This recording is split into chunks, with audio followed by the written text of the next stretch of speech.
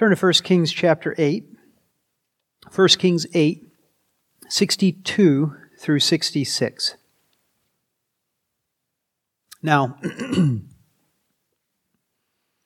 if you haven't been here, let me remind you of what's been happening in 1 Kings throughout the last chapter. The temple has just been built, the original temple, the glorious, the grand temple of Solomon. And he's just prayed a prayer dedicating that temple. It's a long prayer. We finished that prayer. And now we find out what happens after his prayer of dedication is completed. So let's stand for the reading of God's Word. 1 Kings 8, 62 through 66. Now the king and all Israel with him offered sacrifice before the Lord. Solomon offered for the sacrifice of peace offerings, which he offered to the Lord, 22,000 oxen and 120,000 sheep. So the king and all the sons of Israel dedicated the house of the Lord. On the same day, the king consecrated the middle of the court that was before the house of the Lord, because there he offered the burnt offering and the grain offering and the fat of the peace offerings. For the bronze altar that was before the Lord was too small to hold the burnt offering and the grain offering and the fat of the peace offerings. So Solomon observed the feast at that time, and all Israel with him, a great assembly, from the entrance of Hamath to the brook of Egypt, before the Lord our God, for 7 days and 7 more days, even 14 days. On the 8th day he sent the people away, and they blessed the king. Then they went to their tents, joyful and glad of heart, for all the goodness that the Lord had shown to David his servant and to Israel his people. This is the word of the Lord. Please be seated.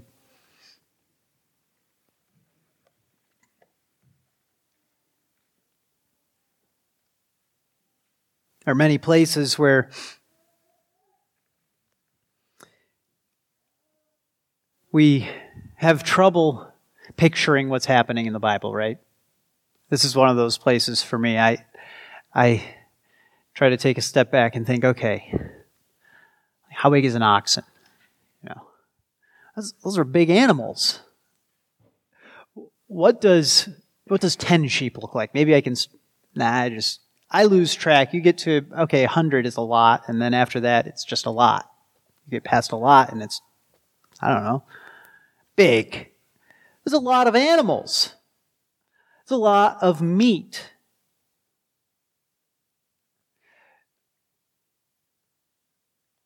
In America, we're rich. And so we eat meat a lot. Most of the world, when you get meat, that's a special thing. If you've ever spent time in other countries that are not as rich as we are, you might have begun to notice this.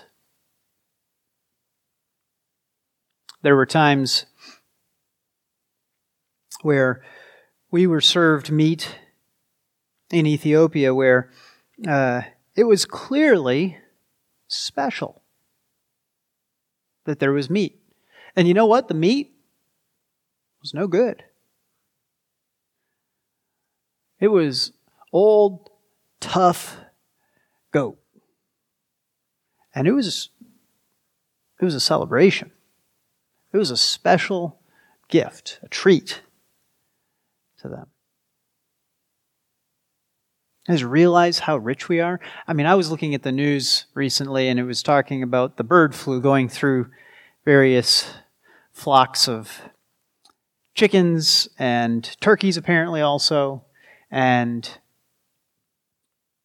various experts talking about what the impact of this would be on the cost of meat for us, right? So the the bird flu had gone through in 2015, and they're comparing and contrasting and saying, at that time, there was the price of turkeys went way up and stayed up for years. Turkeys were expensive. But chickens somehow remarkably didn't, and part of that was due to export rules, and you just go on and on. You get into the weeds very quickly, right? But why do we care? Oh, because the price of chicken breasts might go up from $2.70 a pound to $3.15. Oh wait, no, that already happened. It might go up even more, right? And some of you are still going, so what? And others are going, I guess we're not eating much chicken anymore. Because some of us have more money, even in this rich country where we can eat meat and eggs every day.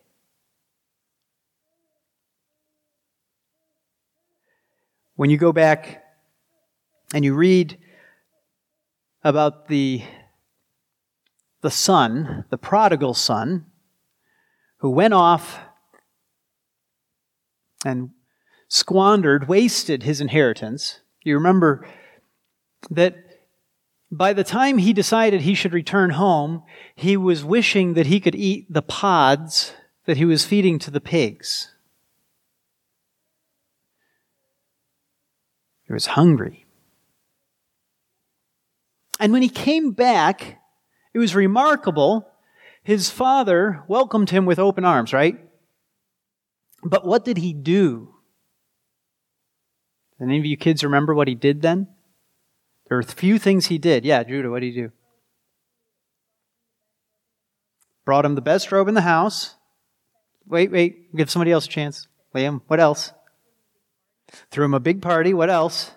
Yeah, he killed the fattened calf. And since we're listing the things, what else? What's the last one? Yeah, see it. A ring. Nailed it. Yeah. So these are all things that were meant to show, demonstrate clearly to the son and to everybody else his love for his son, right? His love for his son. One of those things was meat. Meat. They killed the fattened calf, and everybody got to eat meat.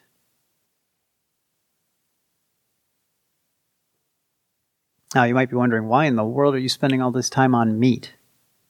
Well, this that we just read in 1 Kings, this was quite the party. There was a lot of meat. And it wasn't like us today.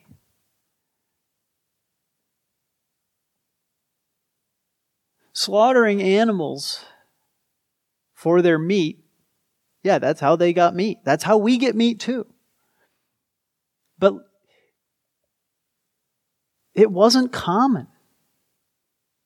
It was special. Animals are expensive.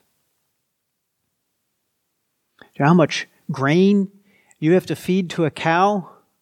How many pounds of wheat?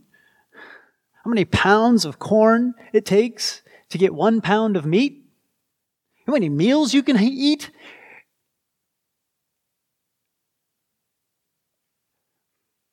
Before you give it all to an animal? You see what I'm saying? We don't really realize how much meat meant at that time.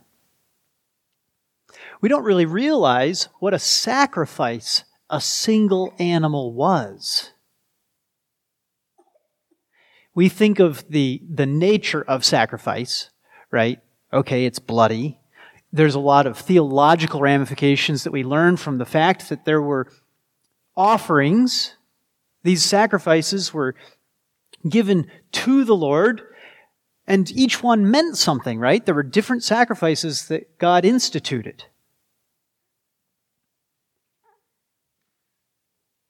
And of course, the peak sacrifice, the final, most important sacrifice was once a year. Once a year, the sacrifice of a ram sent out from the camp with the sins of the people, right? But all of these were pointing forward to Jesus Christ, the ultimate sacrifice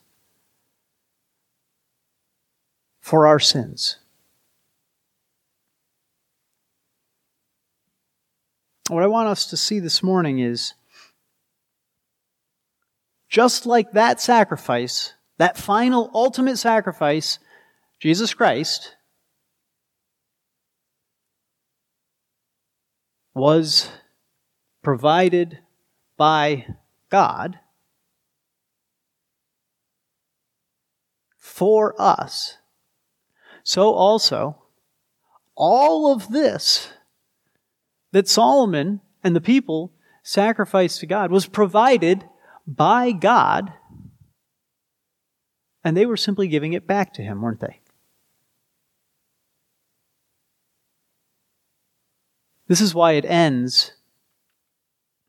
They went to their tents joyful and glad of heart for all the goodness that the Lord had shown to David his servant and to Israel his people.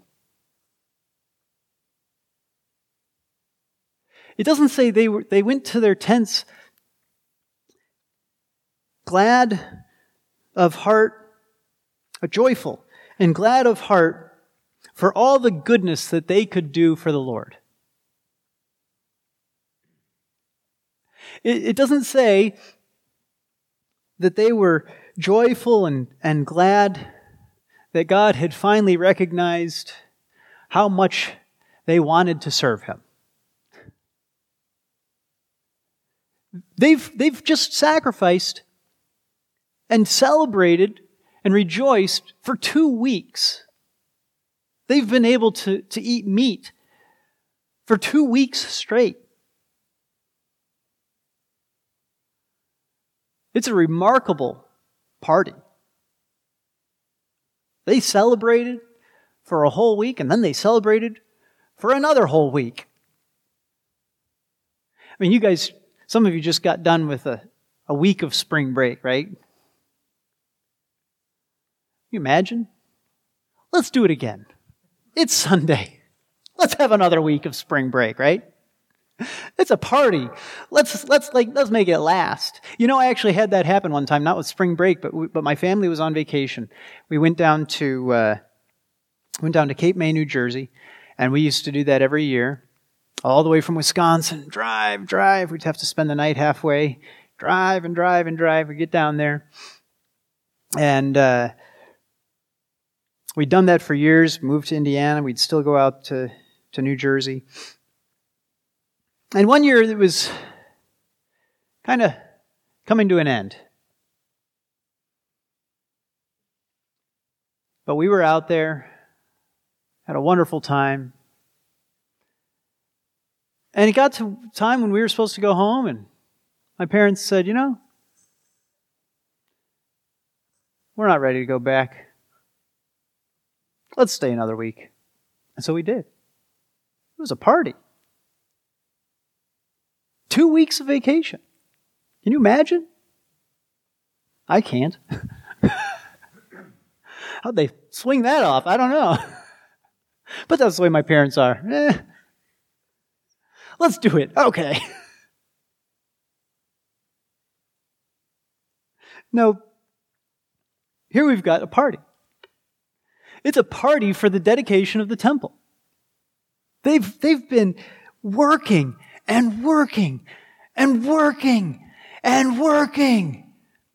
They've been giving and giving and giving and giving, and not just for like a couple of years. Remember how many years it took to build this thing?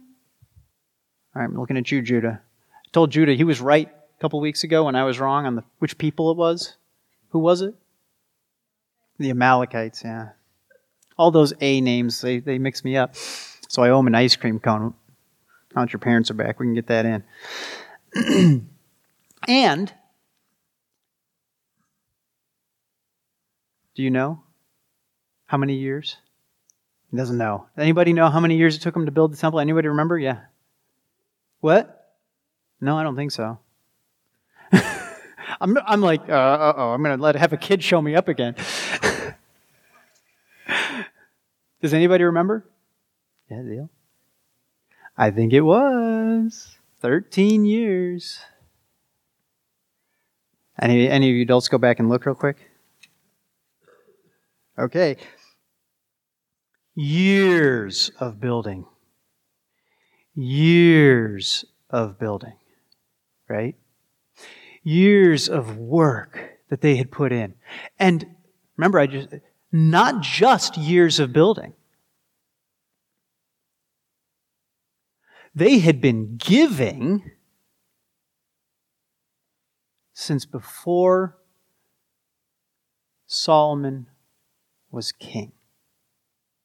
The preparation goes back for years into David's kingship. And so when David is brought back up here, right?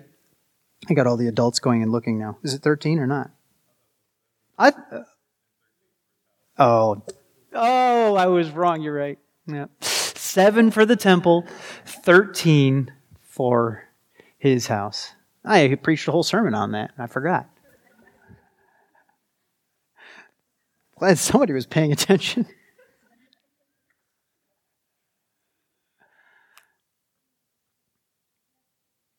Okay, so spent 7 years building it, right? But how many years had they been working on it? How many years had the people of God been given to the work of preparation and of building this temple? Gathering the materials, the supplies.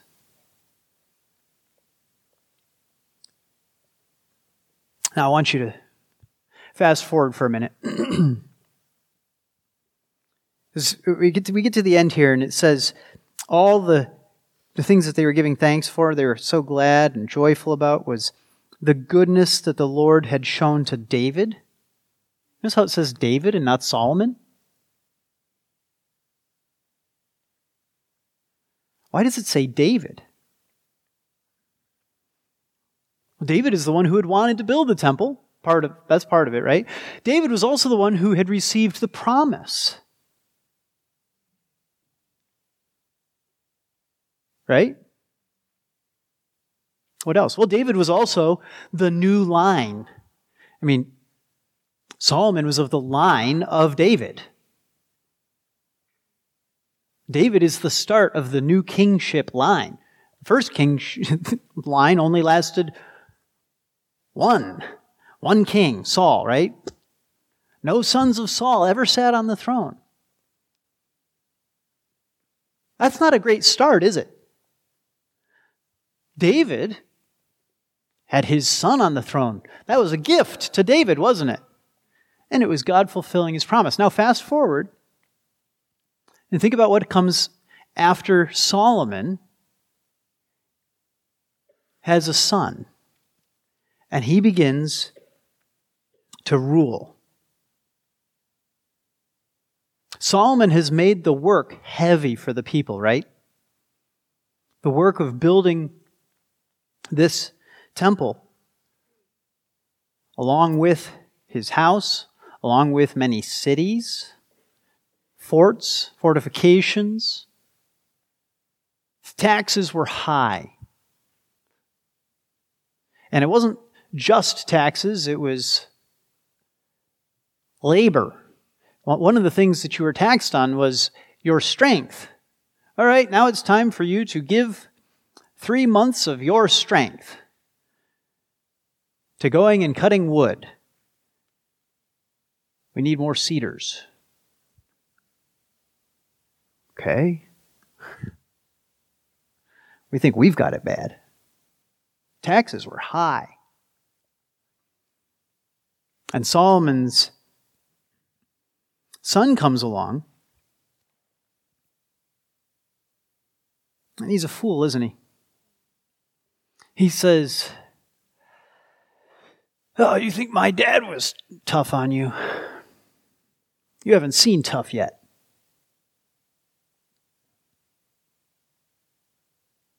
And do the people give thanks for the goodness that God has shown to David? No.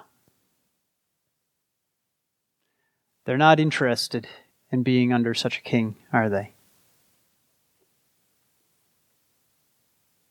Solomon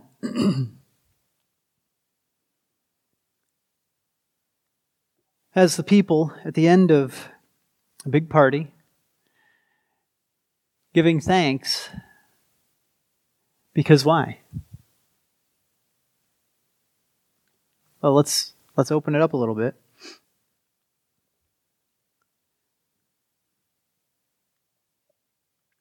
Part of it is the exuberance of the sacrifice.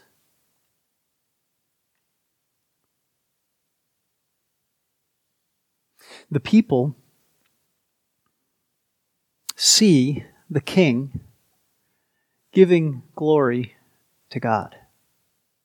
The people see the king giving God all the praise. They see their sacrifices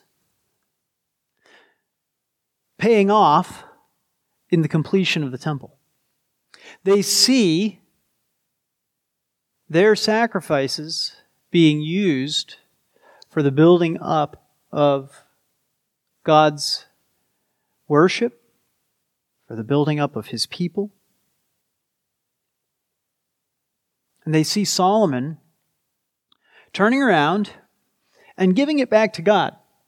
And listen, I want you all to just keep in mind, giving it back to God means they see meals coming from it, right? They get to eat.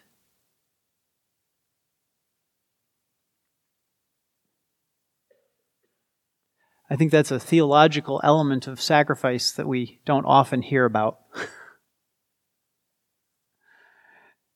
Sacrifice is giving it up to God, right? But what of the fact that the priests were fed and the people were fed after the sacrifices were over? There's benefit that comes back, isn't there, from giving of a sacrifice?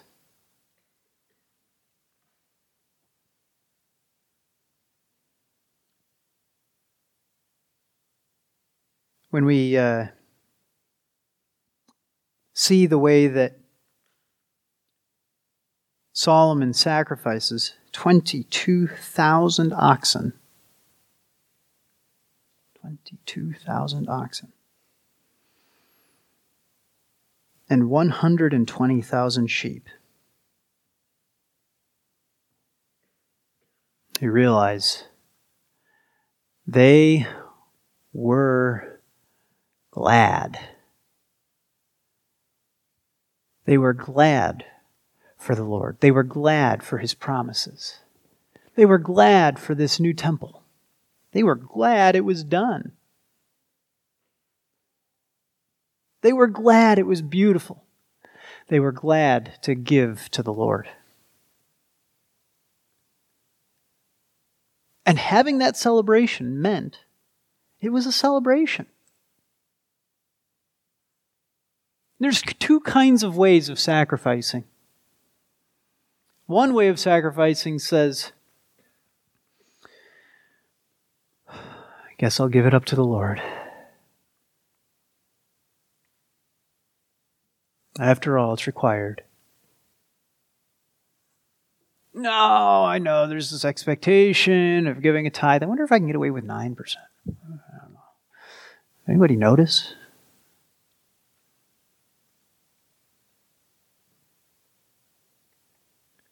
The other kind of sacrificing to the Lord says, now I get to give to God. Now I get to give back to God some little part of what He's given to me. What a joy it is. What a blessing it is that He's given me so much that I can give even more. What a privilege it is. What a celebration we can have for the things that God has accomplished, for the things that God is doing, for the way that He's provided for us. And isn't it remarkable that when you come to the New Testament, you see Jesus talking about the sacrifices of money that they're giving, the giving at the temple, right? Which, money helps clarify a lot of things for us rich people, right? Like, oh, we're talking dollars and cents now? Okay, I can count, I can add, I can subtract, I know how this works.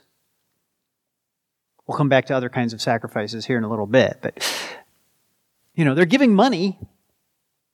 And isn't it remarkable that Jesus says that the widow who gives 2 pennies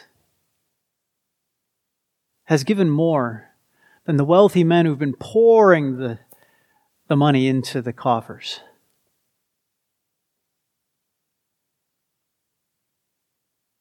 How could she be given more? Doesn't Jesus know how to count? Oh, Jesus can do percentages. Yeah, that's part of what's going on. But isn't it true that she was giving, she was sacrificing out of her great love for the Lord? In her need, out of what little she had,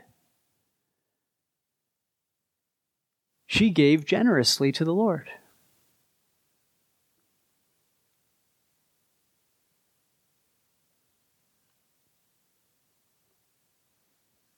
Now, do you think she got anything out of it? No? You're not old enough to answer yet. Do we get anything by giving back to the Lord?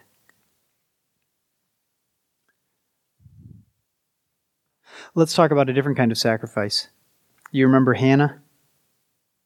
Hannah praying for a baby.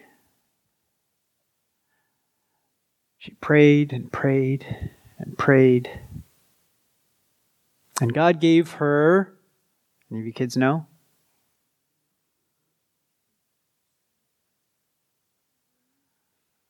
All of you have already raised your hands. Somebody knew.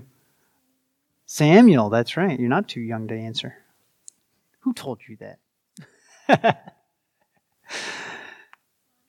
God gave Hannah Samuel, right? And what did Hannah do with Samuel? She gave him back to the Lord.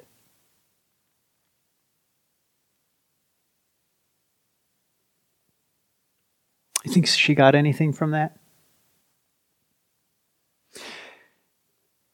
The rich men thought that they were getting what they were supposed to get out of their gifts, out of their sacrifices, right? That they were getting the praise of man. In the Sermon on the Mount, Jesus says not to think of money or sacrifices or giving that way, not to treat it that way. Same with prayers, right? When you pray, don't pray on the corner for everyone to see you and hear you. Go into your room and pray. When you give, don't let your right hand know what your left hand is doing. It's not about demonstrating to everybody else how grand and glorious and wealthy you are, how able you are to sacrifice, how holy you are in your giving. It's about God. It's about serving Him. And you know, when you serve the Lord, do you know what it makes you? Joyful. It makes you joyful. It really does. Serving the Lord produces joy and gladness and celebration. Now you might say, I remember times in my life where I served the Lord and it was hard. True. Fair enough. After all, the people had been working awfully hard, giving an awful lot to build this temple, hadn't they? It was hard, wasn't it?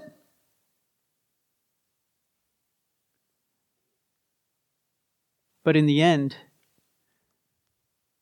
they weren't digging holes and filling them in again. They were producing the temple. Now, what are you producing when you honor God with your life? When you make sacrifices for Him, what are you building? If they're for Him, you are building His kingdom. How can you, at the end, say, well, that wasn't worth it? You can't. If you're building His kingdom, you look at it at the end and you're like, this is great. This is glorious. This is grand. This is His kingdom. It doesn't matter what it took. It doesn't matter what it cost. It doesn't matter what I gave up for it. What matters is, look at it. His kingdom is being established.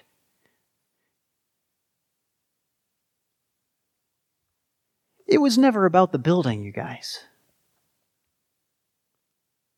Just like the sacrifices, it's meant to be a picture, just a picture. A little bitty picture. Great big temple, little bitty picture. Little bitty picture of what it means for God to establish His kingdom. For God to be present among His people, as we've seen over and over and over again in this chapter up to this point. It's just a little picture of that. Here in heaven, Lord, and answer. Right?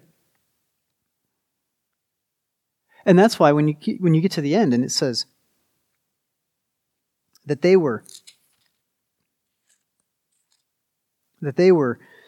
joyful and glad of heart for all the goodness that the Lord had shown to David his servant and to Israel his people. It doesn't say they were joyful and glad of heart that the work was finally over. It wasn't over. They were going to come back next year and sacrifice again. They were also going to have Solomon tell him, hey, by the way, now we're going to build a city over here. Also my house. We'll keep working on that kind of coming years. 13 of them.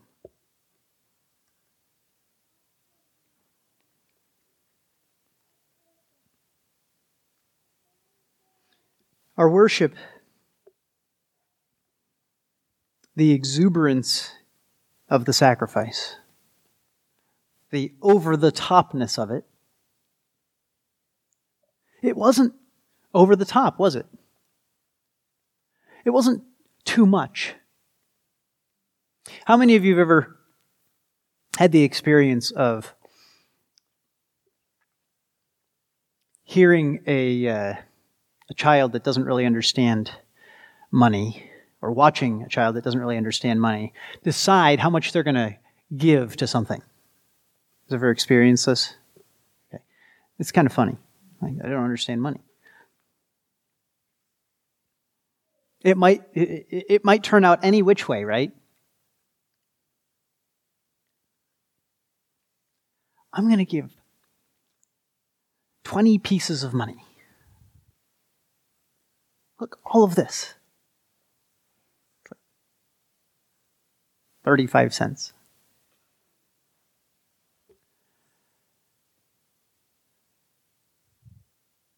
Is it generosity? Is it loving? Is it sacrificial? Or maybe they understand a little bit better. Got that. Nice $20 bill. I'm going to give that. You're like, you won't have any money left. You will have 35 cents left. There's $20 and 35 cents.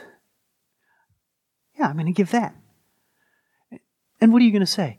Oh no, that's too much. No, don't give that much.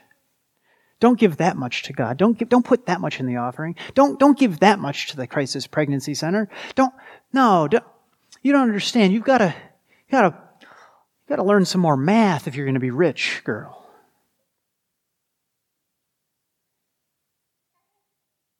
You got to understand percentages and values and what's reasonable. You got to learn what reasonableness is before you can sacrifice. Was it reasonable for the widow to give 2 pennies? You kidding? How's she going to eat? Doesn't she know that God doesn't require that much of anybody?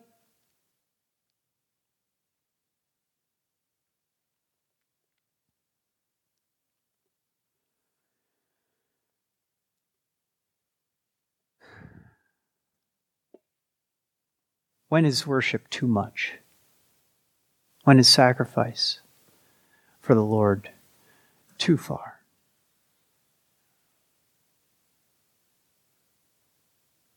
Well, the moment it's not of faith. But of course, at that point, you can't say it's sacrifice, can you?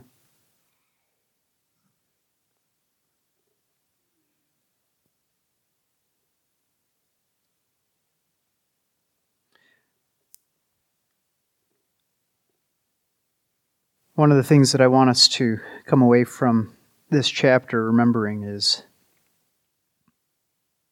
to be exuberant in worship. You simply cannot sacrifice tens and hundreds of thousands of animals without realizing this is huge. This is huge. You can't do it without it turning into a spectacle. You can't do it without realizing I have to really give myself to partying if I'm going to make this work. We're going to have to eat some meat here. We're going to have to get into this. But the work is never going to be done of sacrificing all these animals if we don't get to it. You guys see, this is worship. After the dedication of the temple, after the prayer of dedication, then there's the work of doing it, of being God's people together, worshiping Him. That was what it was built for. That was what they were opening it to do. You imagine building a restaurant? Take some investment, time, buy all the appliances, get it all installed, get the bathroom installed. You got to do a lot of work, right? You build yourself a restaurant. Opening day comes.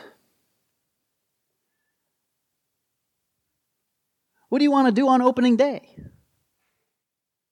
want to serve food, right? You don't open a restaurant and then on opening day start selling wrapping paper.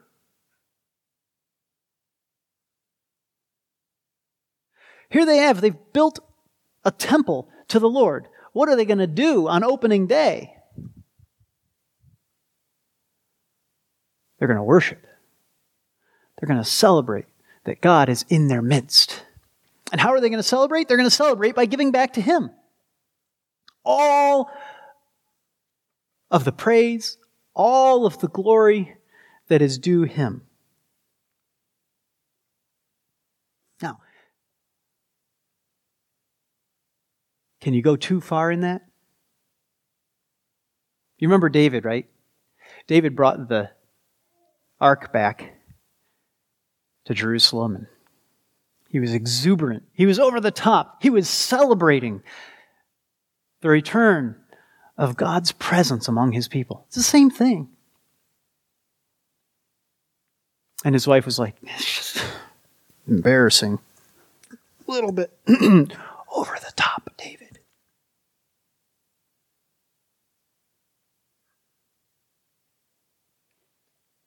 No, it can't be too much.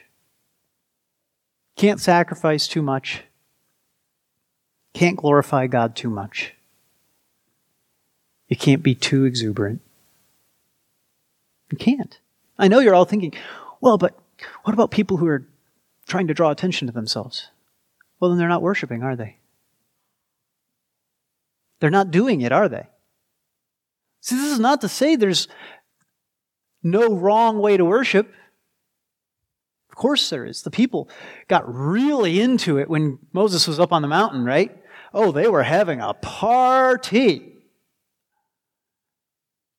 Oh, they knew how to eat. They knew how to drink. They knew how to party. They had themselves a golden calf to worship God, didn't they? They were too exuberant? Is that what was going on? Nope. Look at this one. 120,000 sheep. Let's make it 2 weeks. They knew how to party, didn't they? It's not that they were too into it. It's not that they were too exuberant. It's not that they worshipped too hard. It's that they weren't worshiping. They were worshiping, but they were not worshiping God. They were worshiping idols. And so it is with the rich men compared to the widow. And so it is with Saul and his sacrifice. He saved. Oh, yeah, we saved some animals, sacrifice. Right? Compared to David.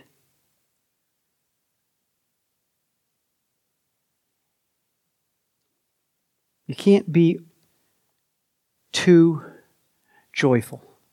You can't be too happy. You can't be too celebratory when you're worshiping God, when you're giving to Him. You can't be too generous because you realize everything that I give to God, every last bit of it, there's no better place for it to go. There's no more glorious cause. There's no more worthwhile thing that I could do with it. Every last bit of it. And so the people gather and they celebrate. Now, I want to place an alternative idea out there for you that could have happened. Instead of having a grand opening day where all of Israel came and they had a great big party together, Solomon could have said, okay, now, listen, we can't afford to leave the fields all doing whatever on their own for a week. So let's just have a staggered, soft opening here. All right? We're going to number people off. We got 12 tribes. Let's divide those into 12. We'll have everybody number off in their tribes by 12. 1, 2, 3. You'll be 1, 2, 3. You're a 4. Okay, 5. All right. Now on ones, we'll have the first week. We'll have a party for the ones. The ones can come, and twos will be the second week. And let's see, we got 12. We got 144. This will take a couple years for us to get through everybody, but we'll have a nice, gentle, swelling party going on for a while here. Okay? And then after that, you can just sort of all come as you want. After we get, Probably after you get past 100, it's like all the rest of you tables, yeah, you can come too. Yeah, the buffet's open. Come on, we're not going to call the numbers anymore. Come when you want.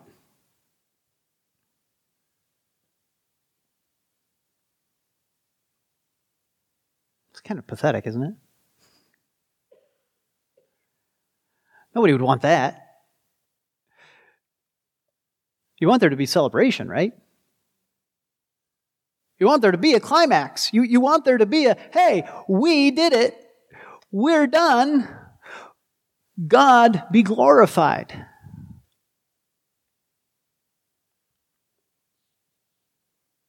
Why do I bring up that silly option? Because I think that's the way we are sometimes with our worship. I'm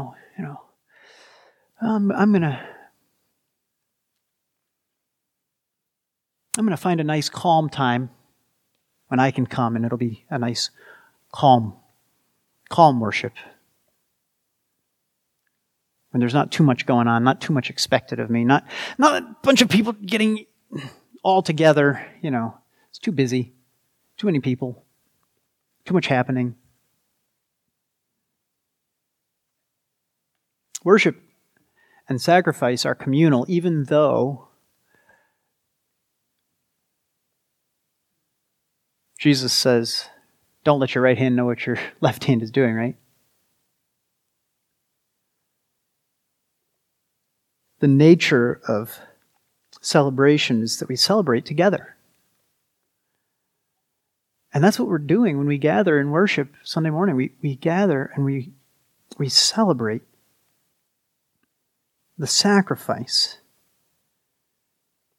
that was made for us. And we give back in worship a little tiny bit of what He's given to us.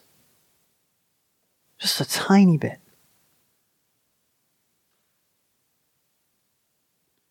How much of your dignity can you give up for God? Is that something you can sacrifice?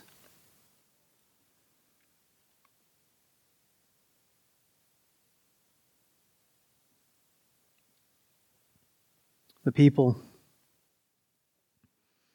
come together, and it's a beautiful thing.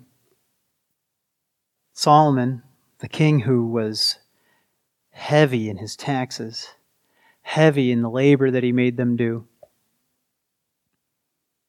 they're happy for him, aren't they? Why? Well, if you want your business leader application from this text, people are happy to work hard for a good cause. Right? They're happy to make sacrifices for a good leader. And they're especially happy to make sacrifices when they know he knows how to throw a party. There's going to be bonuses at the end. There's going to be good rewards. Right? But is that what this is really about? No. Yeah, Solomon is leading them into it. Yes, it's true. It is easier to motivate people for a good cause. But all that is earthly centered thinking, right? It's not about Solomon. He's just gotten done showing and praying over and over and over again that it's about God.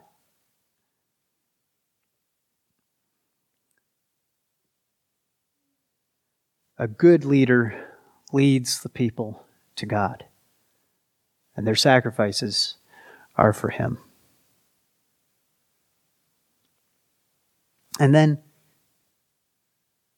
they celebrate what God has accomplished among His people. Yeah, and it's earthly. It's earthy anyway. There's an actual physical building at the end. That's a beautiful thing. It's worth celebrating. But God is accomplishing among His people the building and establishing of His kingdom. And that's what we give ourselves to. Let's pray. Heavenly Father, our lives are yours. Our money is yours. Our houses, our cars, our clothes, our phones, our wallets, our bank accounts,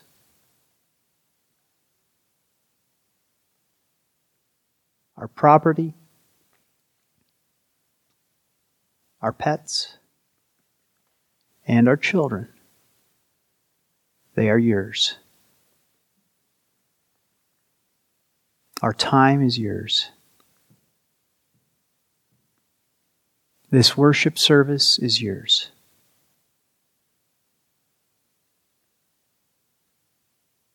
And Father, we offer back to you the sacrifice of praise. May our hearts be pure and holy before you. Help us to give joyfully and to celebrate the building of your kingdom. We pray these things in Jesus' name. Amen.